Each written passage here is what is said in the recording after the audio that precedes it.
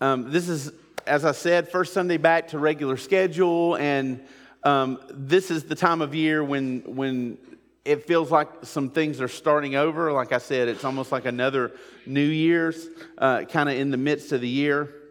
And it's back to school time. We've been reminded for several weeks that it's back to school time.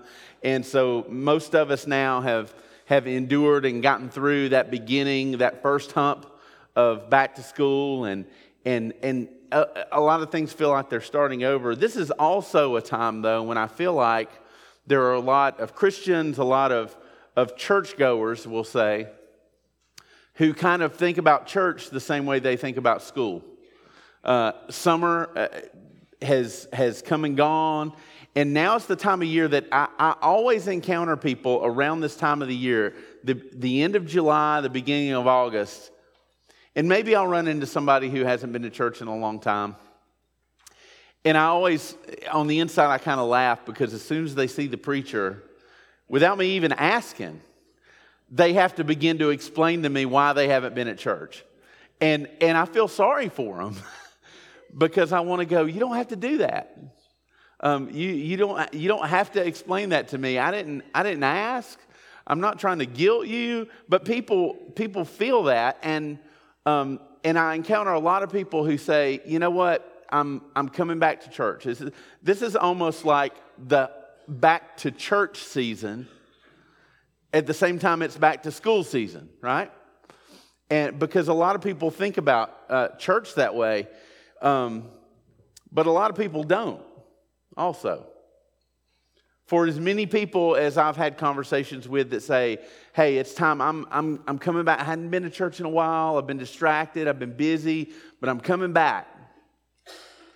There's even more people who have no desire to come back, who have no desire to be here, and there's lots of different reasons for that. And we could speculate on all of those, but I want to ask you a question for you to answer in your mind, and I want you to answer out loud.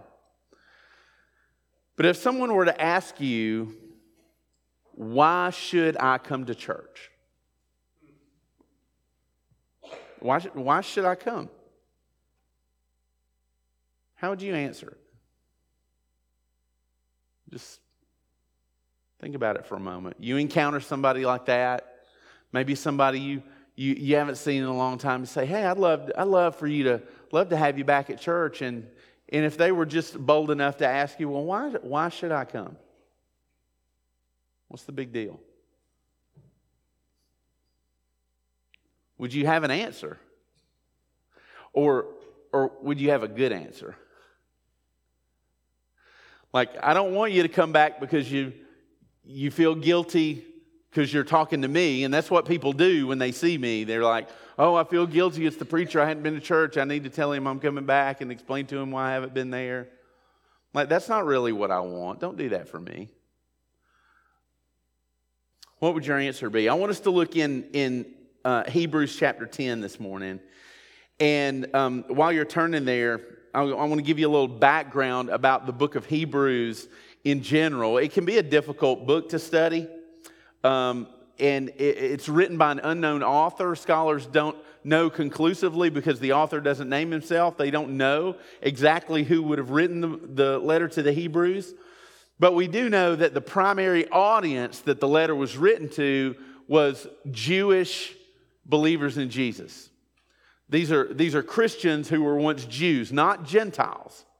And it's obvious when you read Hebrews because there's a theme to the whole book of Hebrews. And the theme is that Jesus has brought a new way, a better way than the old covenant, better than the law.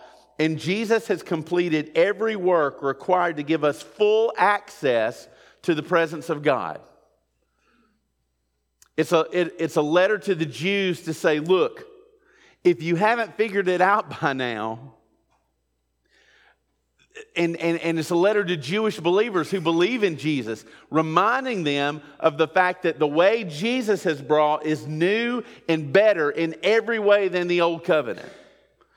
The sacrificial system, everything, Jesus has fulfilled every bit of it. And where there used to be a veil between the presence of God and the people, there's no veil any longer, and that's because of Jesus. And so Hebrews is all about reminding these Jewish believers of this truth. And you say, well, if they're already believers, why do they need to be reminded of these things? Well, when you read and study, you realize that this was a time of great persecution. This was the beginning of the early church. This letter was probably written around between 65 and 70 AD. And so this was a time of great persecution, especially from Rome. And the believers then, the Jewish believers, were not only being persecuted by Rome, but they were being persecuted by the Jews, by other Jews who were saying, I can't believe you're following after this.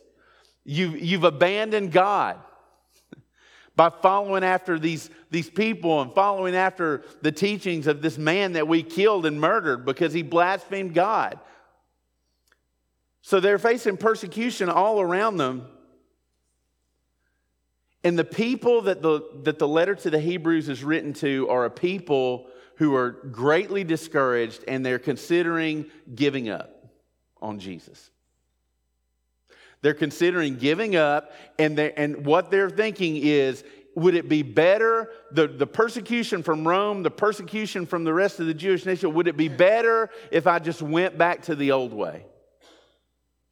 Wouldn't it be better? Maybe it would be better and easier. The Jews would get off my back. At least the Romans kind of tolerated us as Jews. Maybe it's better to just go back to that. And the writer of Hebrews is screaming to them, no, you can't do that. You can't quit because you're outside the veil. You were outside the veil, but now you're inside. Like everything that Christ has done, that what you have is so much better.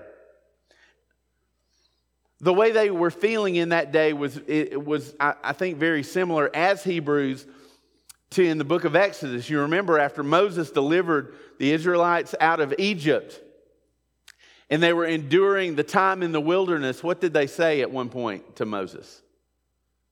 Did you bring us out here just so we could die? Maybe we should just go back to Egypt. Right? You remember? This is kind of the same spirit. This is they're struggling. There's persecution on all sides, and they're thinking maybe we should just go back to where we were before. And the writer of Hebrews is trying to convince them that they can't go back to the old way. That they have to persevere through the trouble, and because what they have in Christ, even through the trouble, is still better than anything they had before. Right? And so the writer is trying to encourage them this way. So with all of that background, this is the thought through the whole book of Hebrews. I want us to just look at 3 verses this morning. And because this is kind of that back to school, back to church feeling, I think this is the perfect time for us to just simply remember why we come together as a church. And to maybe answer that question for somebody, maybe even a believer, somebody who hasn't been to church in a long time, and they're beginning to think, well, I've gotten used to not being at church and it's not that bad. Why should I come back? Why should I stay even? Hebrews chapter 10, verses 23 through 25. This is what we'll read together. The writer of Hebrews says, let us hold on to the confession of our hope without wavering, since he who promised is faithful. And let us consider one another in order to provoke love and good works, not neglecting to gather together, as some are in the habit of doing, but encouraging each other, and all the more as you see the day approaching. So for you note takers, there's just a couple of big points this morning. Why would the writer of Hebrews say, don't neglect gathering together? Well, the first thing is in verse 23. We come together to hold on to Jesus. We come together to hold on to Jesus. Now, you say, well, where does it say that? Here's where it says that. Verse 23, the writer of Hebrews encourages the believers to hold on. To hold on to what does he say? Hold on to the confession of our hope. So we have to read that verse and pick it apart. He says, hold on to what? The confession of our hope. Well, what is our hope? Jesus. Who is our hope? Christ is our hope. The gospel is our hope.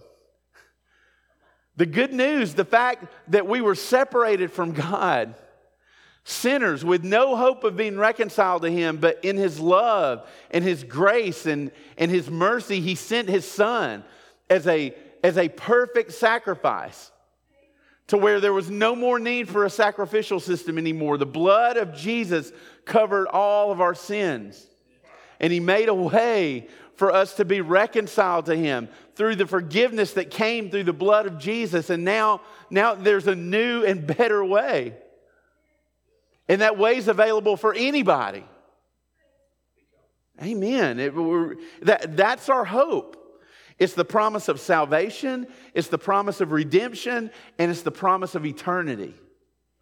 The fact that there's eternal life waiting for those who believe. And that eternal life starts the moment we put our faith in Christ. We don't have to sit and wait around for it.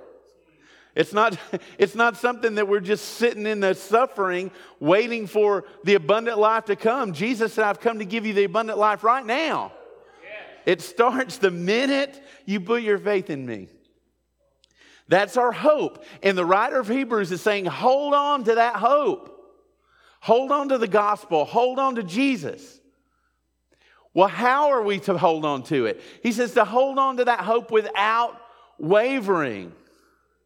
Now, maybe that's the hard part. Without wavering. He says to be firm, steady, and be faithful.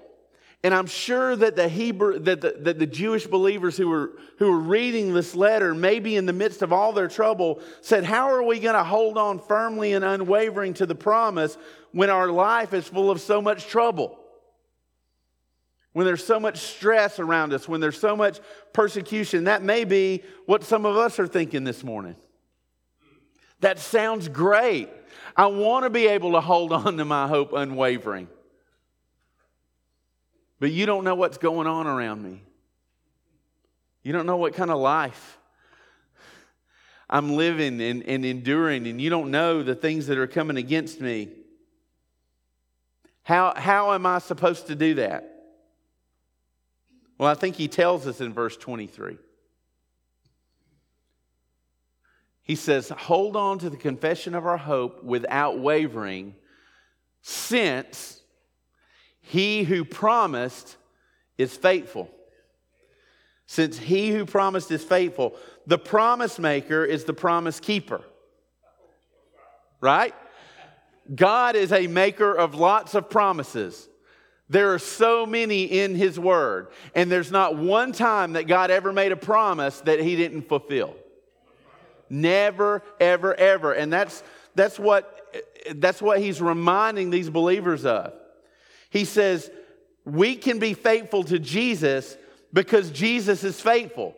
That's something you can write down and remember.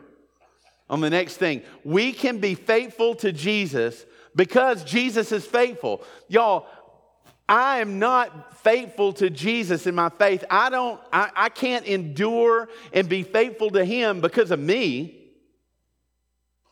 If I'm relying on me and the way I feel and how faithful I can be day in and day out, then I'm not going to be unwavering. I'm wavering all over the place.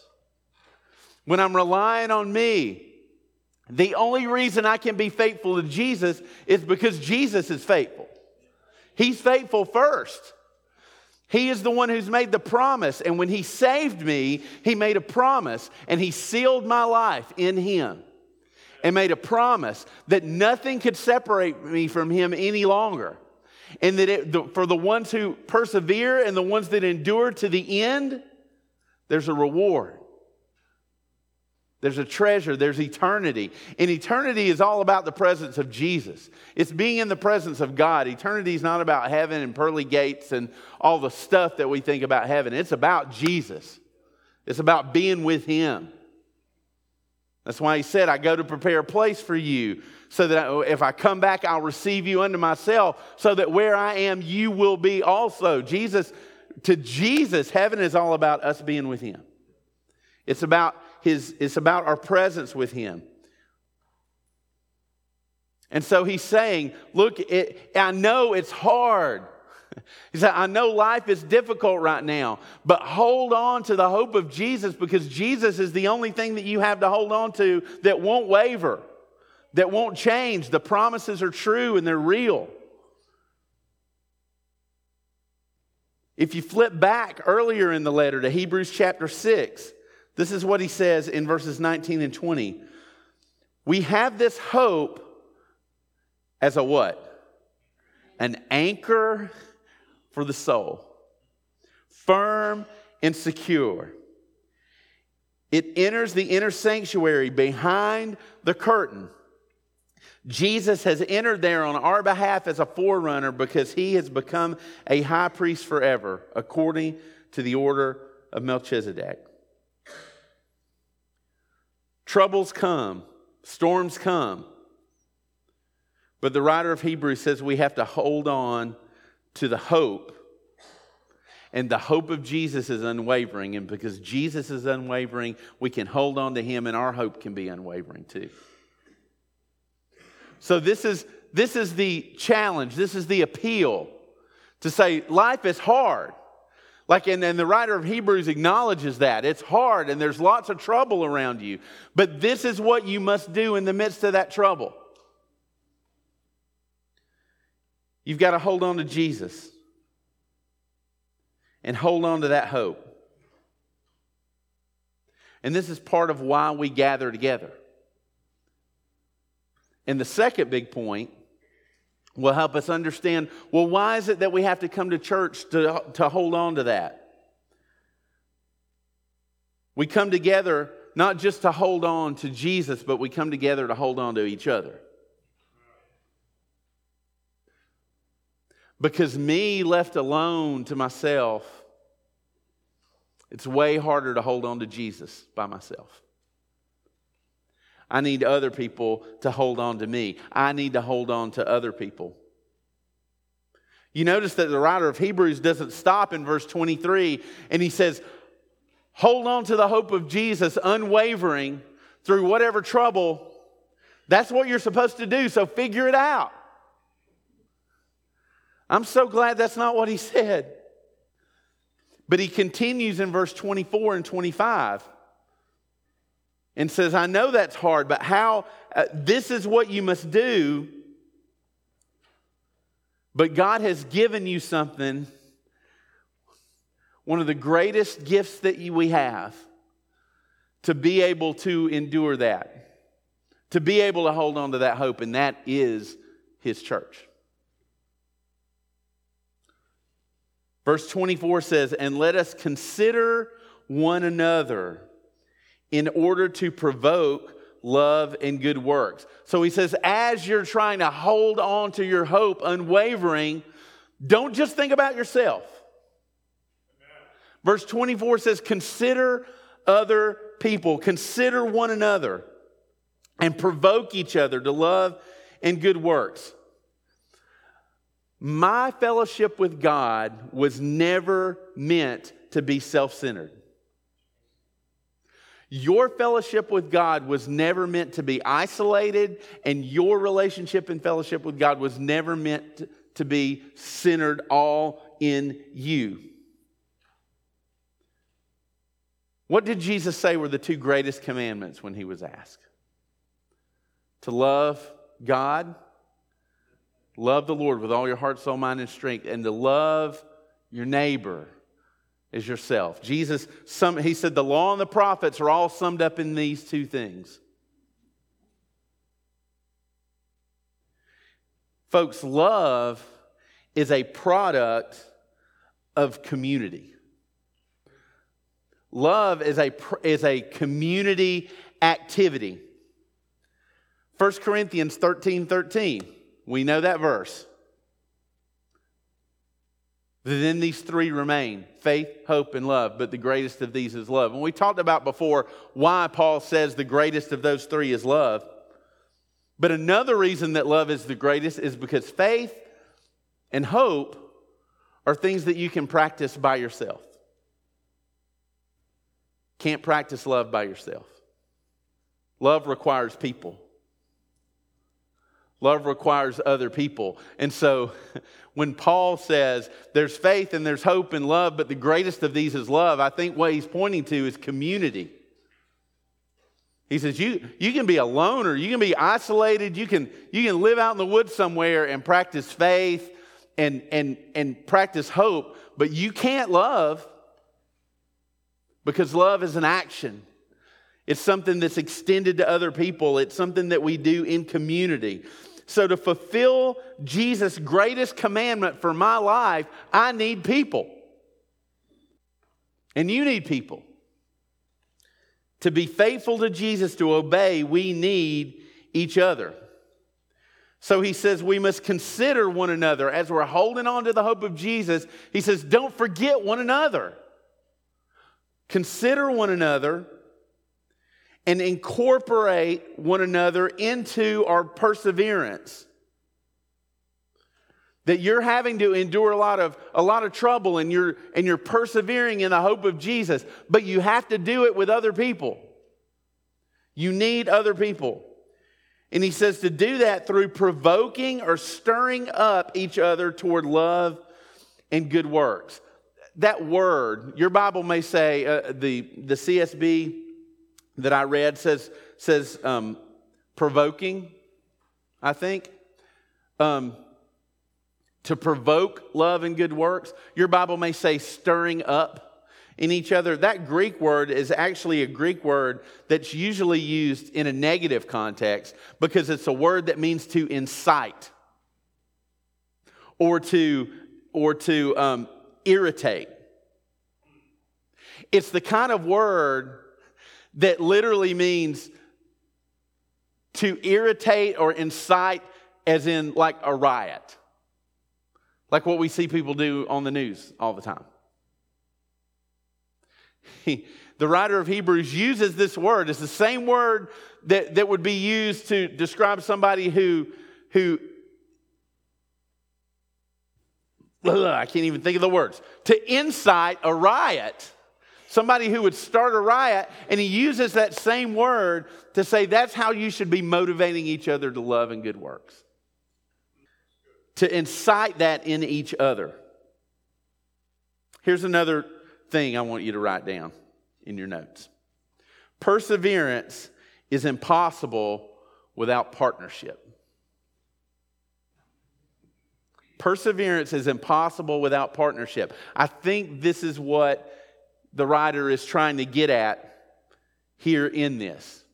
Is you have to persevere in your faith, holding on to your hope, but you're not going to be able to do it by yourself. That's why you have to consider one another and stir up each other to love, which is the greatest commandment, which has to be carried out through relationships with other people.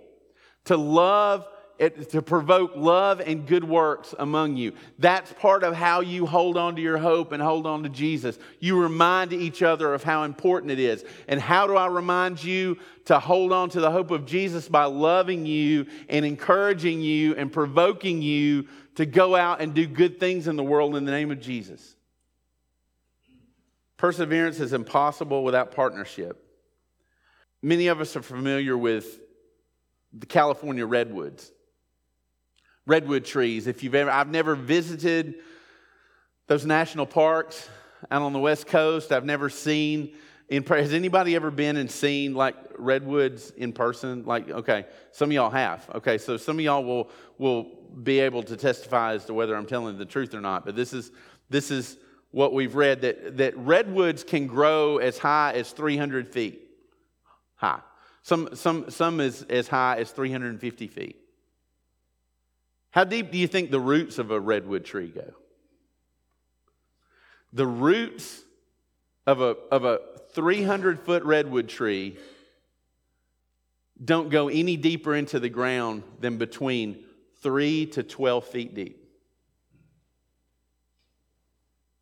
A 300-foot tall tree.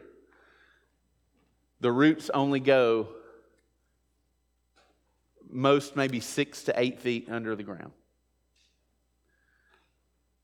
I want to show you a picture, which is sort of a diagram. You say, how is it that the California redwoods can stay there for thousands of years and be so firm and so solid? It's because even though their roots only maybe go 6 to 8 feet under the ground, they can extend outwardly over 100 feet from the base of its tree. And if you could go and see a redwood forest, and if you could get under the ground, what you would see is that all of their roots, though they're shallow underground, they all spread out among each other, and all of their roots are all intertwined with each other. They're all connected. That's where they get their strength from. It's not because their roots go deep into the ground. It's because they are literally holding on to one another. That's it. That's just this beautiful picture. Their strength comes from each other because their roots are woven together and they are literally holding each other up. Ephesians chapter 4, verse 16 says, from him, meaning Christ, the whole body, fitted and what? Knit together by every supporting ligament, promotes the growth of the body for building itself up in love by the proper working of each individual part. This is why we need each other. Because the storms that come, it doesn't matter how deep we try to dig our roots individually in our own faith, storms can come. But if we're not connected to other believers, if there's not a system, if our faith doesn't stretch out into the lives and the roots of other people, and we're not intertwined together, when the storm comes to the tree that's isolated by itself, it doesn't matter how deep the roots go. If the storm's bad enough, it will uproot it. But the trees that have lasted for 1,000 years or more are the ones that their roots are all intertwined together. You see that picture? We come together so that we can draw strength from both Jesus and our partnership in the gospel. So Hebrews 10:25 says, don't neglect the coming together, as some would.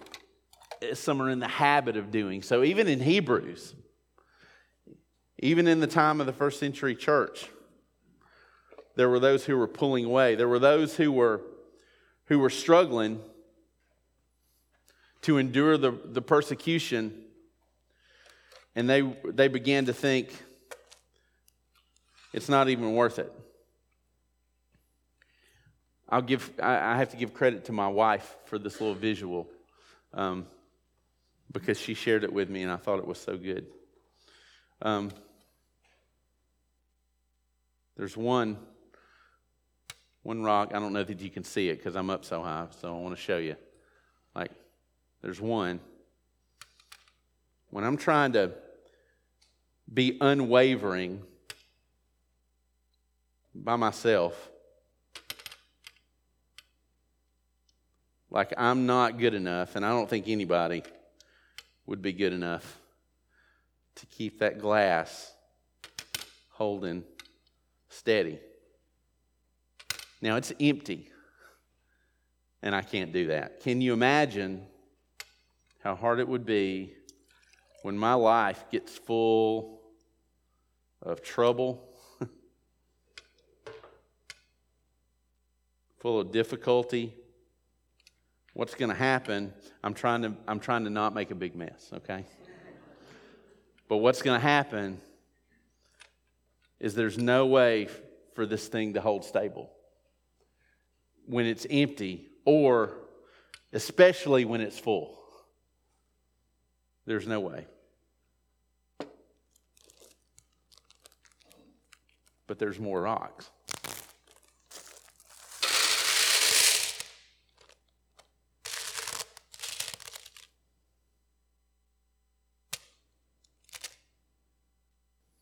This is why you need the church.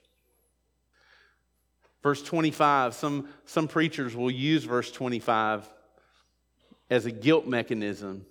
If somebody asks the question, well, why should I come to church? Some people will use Hebrews 10:25 and say, well, because the Bible says, don't neglect the gathering of yourselves together as some is in the habit of doing, or some are in the habit of doing. And sometimes verse 25, we can misunderstand it as 20th century Christians. What the writer of Hebrews in verse 25 is saying is not, come to church like this. Because church like this didn't exist in AD 65, 70. You know what? The gathering together he was talking about, he wasn't talking about a big church, a big building, where hundreds of people would come in together and be a part of a service. That didn't happen until it would be 250 years almost later in 313 when Emperor Constantine, who was the Roman emperor, converted to Christianity, and all of a sudden he made it not illegal, practically, to be a Christian. And it wasn't until after 313 that churches like this began to show up. Big buildings. Constantine said, let's build big churches. And they started to build big churches and people would come. But when this letter was written, they gathered together in all sorts of places. And they gathered together in small groups. They met in homes. They met in the marketplaces. They would gather together at the temple. And what the writer of Hebrews is saying is don't stop coming together. It's not about it's not all about a church service. And if we read Hebrews 10:25 and think all that is a rule that says, well, don't quit coming to church. It's way deeper than that. That command in Hebrews 10:25 is so much deeper. It's not just come to a big corporate service. Because, folks, I'll tell you, you can come to church and still forsake the gathering. You can come in here and sit down and still forsake the gathering of yourselves together. Because it's not about the place or the size. It's about your heart. And it's about the roots. So if somebody were to ask me, why should I come to church? I'll tell them why I come to church. Because I need to hold on to Jesus. Because life is hard. And the only way I can hold on to Jesus and the only way I can be strong enough to hold on to that hope of what Jesus has told me is true is I need the strength that comes from you. And you need the strength that comes from me. And we have to regularly gather together to remind each other that the hope of the gospel is real and true and unwavering.